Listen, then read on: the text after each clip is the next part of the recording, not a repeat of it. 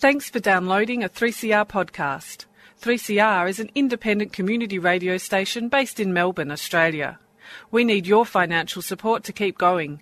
Go to www.3cr.org.au for more information and to donate online. Now stay tuned for your 3CR podcast. We've got two authors. Now, Jan, did you know books are dangerous animals? One has to be careful what you may find in them. And so it is with Richard Holt's collection of stories, suitably entitled, What You May Find. So, Richard, welcome to 3CR. Thank you. Now, many of these pieces are microfiction. Can you just clarify for me what microfiction is? Oh, people use various descriptors, but I like very short stories. But microfiction, to write microfiction, to read it, it is a different beast to a short story. I'm sure, having read the collection, you probably agree. And it's a form in which much more needs to be left off the page. In many ways, it's more demanding of the reader, in that we are requiring the reader to bring things in to complete the story. So how does it differ from, just say, a short story? To a large extent, it's in detail, but it's also microfiction is a very playful form. It ranges from stories that are little more than vignettes, little more than snapshots in time, right through to complex stories in which, although we leave a lot of the detail off the page, there is the usual, tick box of character and story development and plot and resolution. But as I said, much of it we are requiring the reader to bring in to complete the story. Well, let's give the listener a little sense of what microfiction is. I'm going to read a story, one of the stories. They're short enough to be read on air. This one's called Peeling Away. I came across a lonely billboard with its top layer half peeled off. It read, Jesus Christ, Pure Indulgence. I went in search of its meaning. Traditional churches turned me away. The religious fringes beckoned. The image of the deity in sacred robes and black stockings drove me on, drawn at last to the town of Parchment. I came to the church of the Angel of Redemption. You were coming down as I was going up, those legs, those stockings, the feline grace as you took the steps, half sideways in your heels. You were the one. Pure indulgence, I repeated. I turned. When I caught up to you in the afternoon sunshine on the stubbly main road of Parchment, you told me I'd been right to follow. He works in mysterious ways, you said. We went away together. For 3 years we built our life around your strangeness. But this morning you were gone, suddenly adrift. I caught a bus back to the place where I'd read the message that had guided me to you. But all that remained beside the highway was the last shredded pieces of something too faded to mean anything at all. What can you tell us about that story? Well, I guess it's one of those stories that obviously it resolves at the final moment. And the final moment is probably where the story began. Yes. Just exploring the notion of change and of things fading.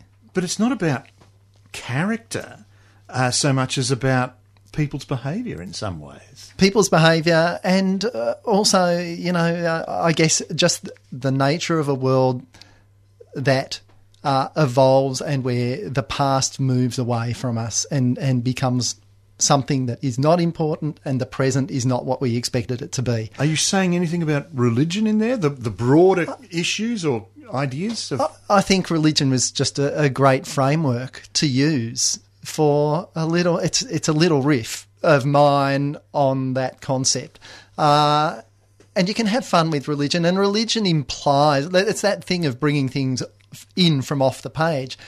Religion implies so much about culture. So by referencing religion, I guess I'm saying to the reader, bring in all this stuff to this story and, just go with me on this. Yeah, well, I mean, you've taken that sort of phrase, he works in mysterious ways, which is sort of almost cliched.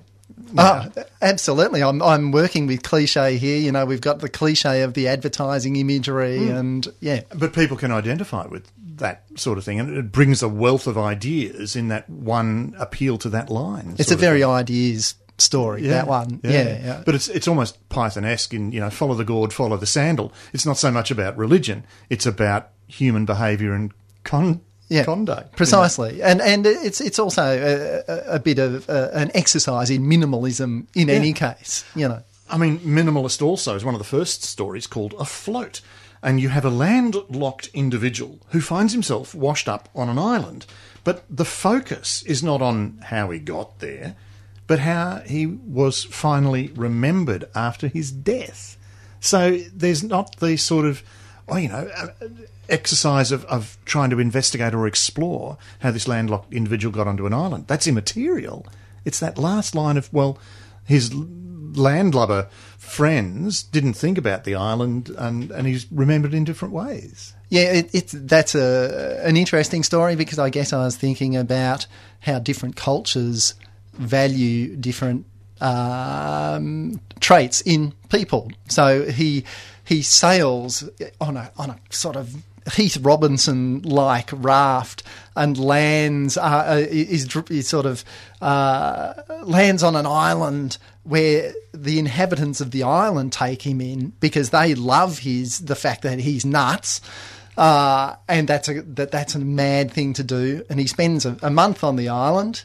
Well, you seem to have then expanded a little more. He's nuts and mad thing to do, but we never know that madness about him. I mean, he'd made on a raft he'd made from flooring offcuts and bamboo poles from Bunnings. There's not so much about his idiosyncratic behaviour and that madness that led him there, if such it is. No, the story is actually about two communities. A community at home to which he doesn't belong, but to which he's tied, and a community he only visits for a brief time in his life who remember him in perpetuity. Yeah, and in different ways from where they began.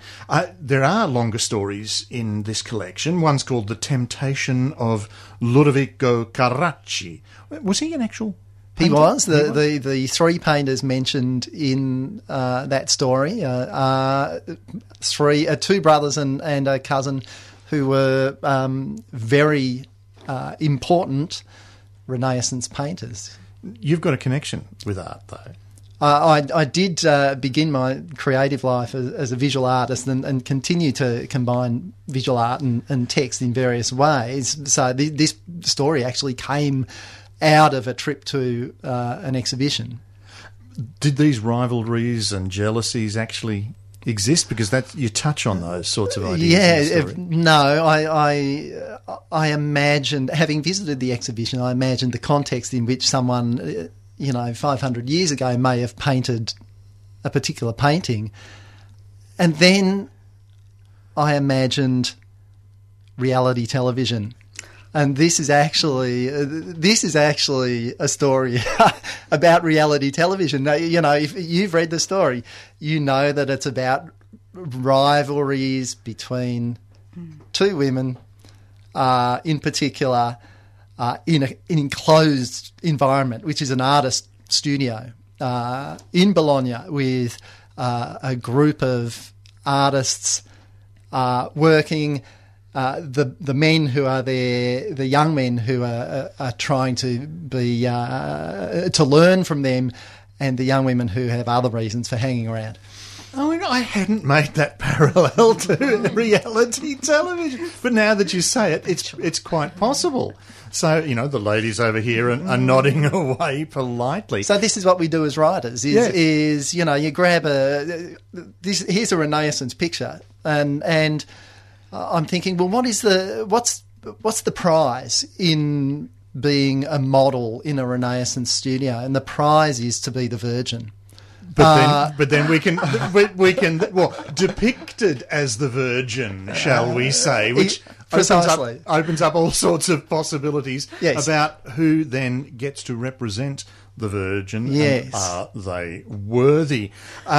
You've got another little odd one, and we're now getting into this realm of almost poetry. You've got a story called The Swimmer, and where the swimmer thought he heard a voice while going along the beach. The next day he hears that he goes out and ultimately he becomes the voice. And it's a sort of almost like a poetic conceit in some ways. It turns on itself. Yeah, very much. It's that idea of seeing oneself at another time, and in this instance, not realising that that's what you're doing until that time comes around. It's a bit of a, I don't know, is it a ghost story almost? It's playing with realism because it starts as a story that appears to be a realist story, and then it unpacks to something that's a little more around sort of magic realism. But let's take this poetry idea a little further. Here's another art story, Her Dark Ground. Adelaide kept a locked book of recipes for black, 30 or so, each with its mood and purpose. Every canvas she painted began as one of those shadowy combinations. Choosing the right one, mixing it, spreading it over white gesso, was all that kept her painting, and painting was all that kept her. Only when her chosen ground was as close to perfect as she could make it would she obliterate it beneath the effusive colour around which her reputation had been built. Now that's almost poetic in the conceit there. We start with a black base, but there are different types of black, but her reputation's about colour.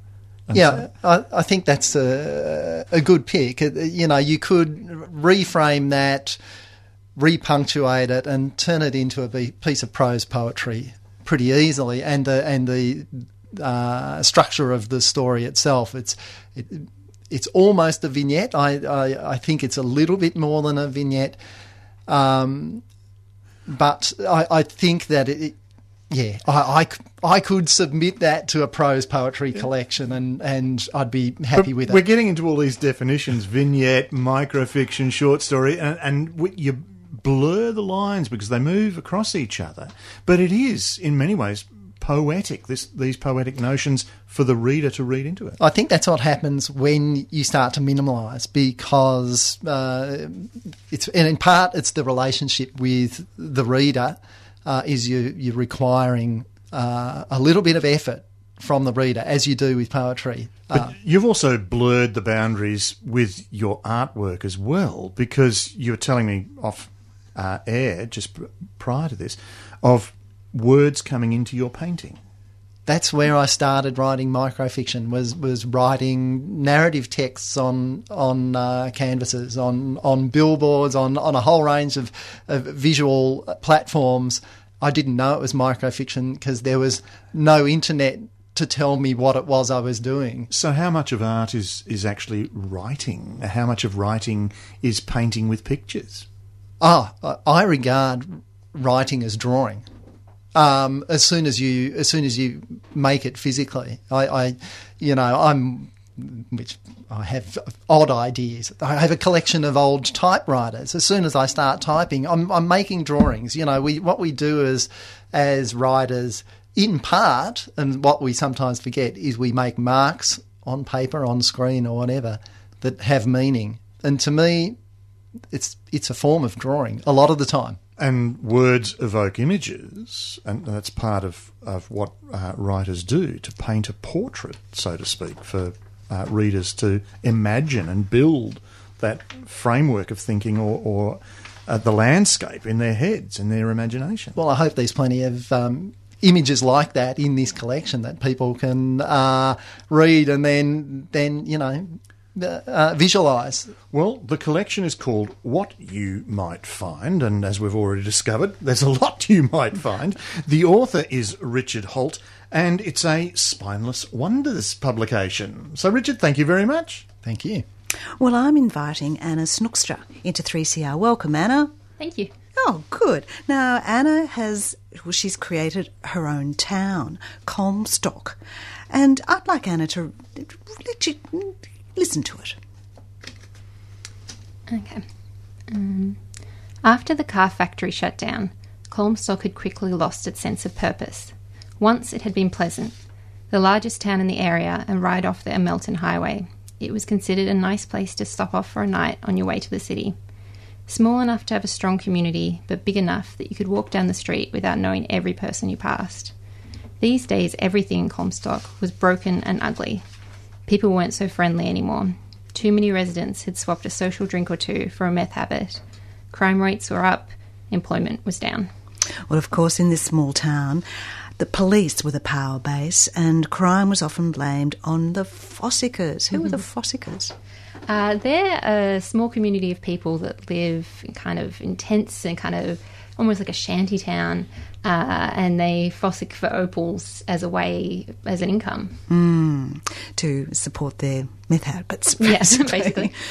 But walking up and down the streets, it was a kids group that did the most scaring. What were those kids doing? That's what I call them in the book the paper plate kids. So they're basically a group of children around probably 10 to 12, and at first they seem almost cute. Like they wear these masks that they've made themselves out of paper plates, and they've almost something you might do in a like craft project at school, and they've like cut eye holes and painted faces on these plates, and they're wearing them as masks. But then as it goes on, this group kind of gets more and more sinister. Well, the police, they're a strong group, drink at the Eamon Tavern, and Rose and her best friend Mia work at the pub. Now, this is a quote. There's Senior Sergeant Frank Gerardalo. He'd never been big on alcohol, but in the last few years he'd developed a small drinking problem just to be close to Rose. And he's now got a new sergeant, another local, Bazza, and from the book. What Frank hoped would happen is that on their days off, Bazza at the barbecue, Mia tossing a salad, Rose bringing him a beer and sitting on his knee as he drank it. Well, Rose, the barmaid, is aware of Frank's affection, but she's got quite different aspirations. What does she want to do? So she hates this small town. She's dying to get out. She really wants to be a journalist. That's always been her dream. And it's a dream that's looking like it's probably not going to happen. She was turned down, we found out. She got to second spot for a cadetship, so she's so close. But she's also got another problem. She actually has to get out of the family home. Yeah. Why is that? So she's still living at home. She's 25 years old, and her mother's remarried and had a new lot of kids that are, under 10, and so she's been told that she has to move out. It's time to move out. But it's a small town where the rent prices are still relatively high, even though there's a lot of empty houses because people have had to leave. So she's in this position where she's not making enough money really to look after herself. And she's very sort of sad about leaving the youngest of her step sisters, little Laura. The youngest, and little Laura knew her ability to hide was the one good thing about being the smallest. The story starts with a fire. What happened? Well, it's an interesting because it starts with the fire and you think you know everything about it, but as it gets closer to the end, you realise you know nothing about what happened with the fire. But that's how the story begins, which is the courthouse burning down and a kind of teenage boy being trapped in that building. And it's kind of meant to be that law and order is destroyed. As soon as you go into the story, law and order is literally so there's arsonists, there's catastrophe. And then Rose actually needs Frank, the policeman's help with Laura. This was spooky. Why? So basically these porcelain dolls start appearing on... The original title for this book was actually Dolls. They start appearing on doorsteps of families that have small children, and the dolls look like the daughter of the family. So Laura finds this doll at the front of her house and it looks just like her and she thinks it's fantastic. But as they start appearing around the town, people start getting worried, like something sinister might be going on. So this is where Rose submits an article to the local paper and quoting, "Unknown perpetrator leaving a series of porcelain dolls on doorsteps, terrorising local families." Well, this brings her a little bit of fame, and perhaps a little bit of belief in herself. But when she sends on another article about police brutality, different things happen to her. You know, she's told that she's disloyal to honourable men in the town, and comments about her physically. She gets trolled. A few expressions of shock about the police brutality, but they tend to come from people who don't live in the town. So I'd like you to read a little bit about Jean, the tavern owner, and what her advice to Rose is. The comments were so aggressive, so full of hate. They went around and around her head. Another article would make everyone even more angry with her. "Hi," she said to Jean as she put her bag down in the kitchen. Jean turned to her and she could tell that she'd seen it too. "Everyone's angry with me," Rose said. She put a hand over her face and her throat constricted and a choked sob came out of her. Jean took Rose's other hand and held it between her two palms. "I'm not." "Really?" Rose asked. "You're probably the only one." Tears were dribbling out of her eyes now. She tried to brush them away. "I know you were trying to do the right thing," Jean said warmly, "but you've got to understand that this is a man's world. There's nothing we can do to change that. The best we can do is try to live in it without getting hurt. But it's so unfair. Steve didn't deserve to be bashed, and I don't deserve to have everyone saying such horrible things." Jean's eyes turned pitying. "Rose, you're an adult. You won't survive if you keep being that naive." Oh, yes. Oh, poor Rose. Get out of there, I keep thinking. Well, she has to find somewhere to live, and so she thinks that she might just sort of creep into one of the rooms of the tavern. But there's also another guest, a paying guest, and no one knows why he's in town. But Rose finds out his name's Will, and she sneaks into his room and she finds something rather spooky in his suitcase. Yeah, she finds a teddy bear. And she also has a look and finds out what he's reading. Oh, Birdsong. Birdsong. And I like this. Birdsong is it's a 1993 war novel.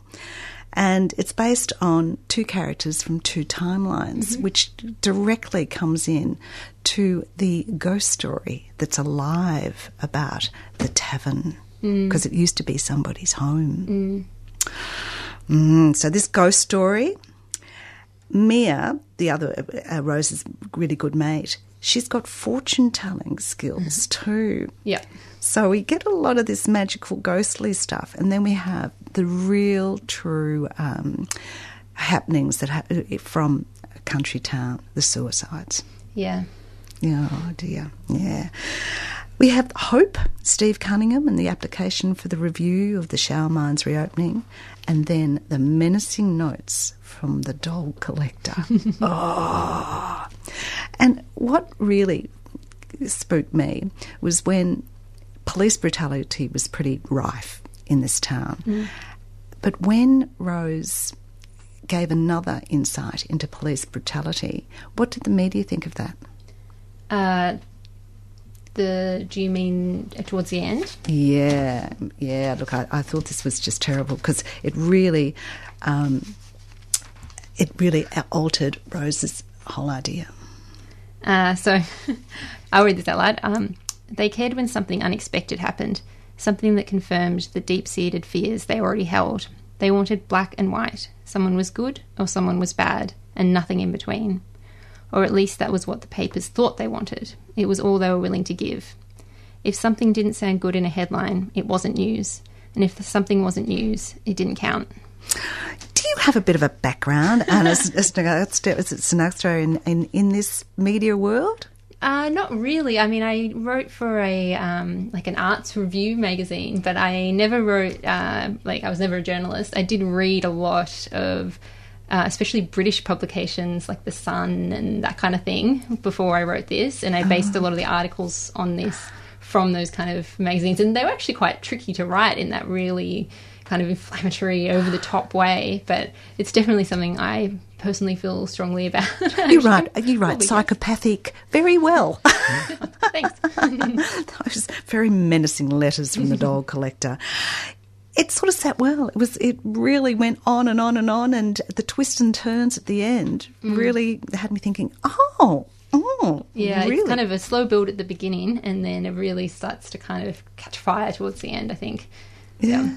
I think you've done a marvellous job. Thank you. So this is your second book. Was your first one still in this sort of psychological noir fiction? It was. It was quite different, though.